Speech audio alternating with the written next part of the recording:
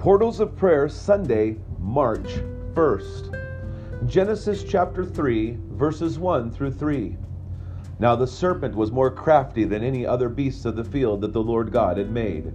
He said to the woman, "Did God actually say, 'You shall not eat of any tree in the garden'?"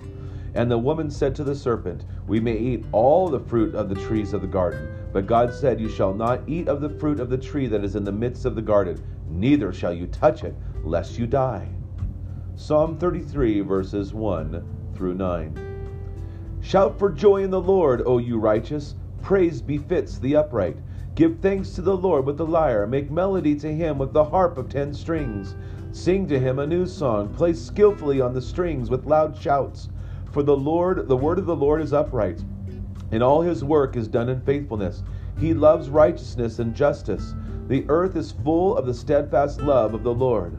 By the word of the Lord the heavens were made, and by the breath of his mouth all their host. He gathers the waters of the sea as a heap. He puts the deep in his storehouses.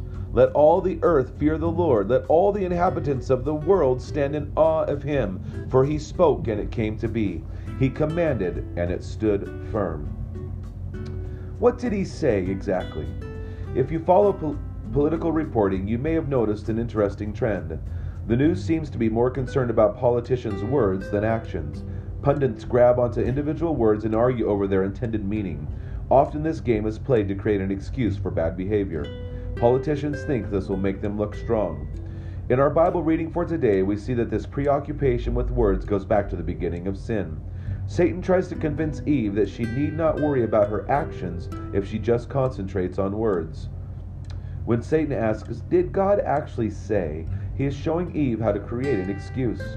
He teaches her to doubt God's word, to question if he really meant what he said. In today's verses from Psalms, we learn that God's word is upright and his actions are full of mercy. We do not need to excuse away our bad behavior. Instead, we need to confess our sins to God and receive his blessed forgiveness. We fear God's power in a good way, and we rest in the assurance of his steadfast love. This love gives us strength. As by one man all mankind fell, and born in sin who doomed to hell, so by one man who took our place, we are all justified by grace. Amen. And it is God's grace that we rely upon, grace upon grace, to know that we are at peace with God, not by any effort of man, not by our own human will or volition, but by the power of God. We rejoice that God is the one who has done it. May God richly bless your day, and enjoy Jesus.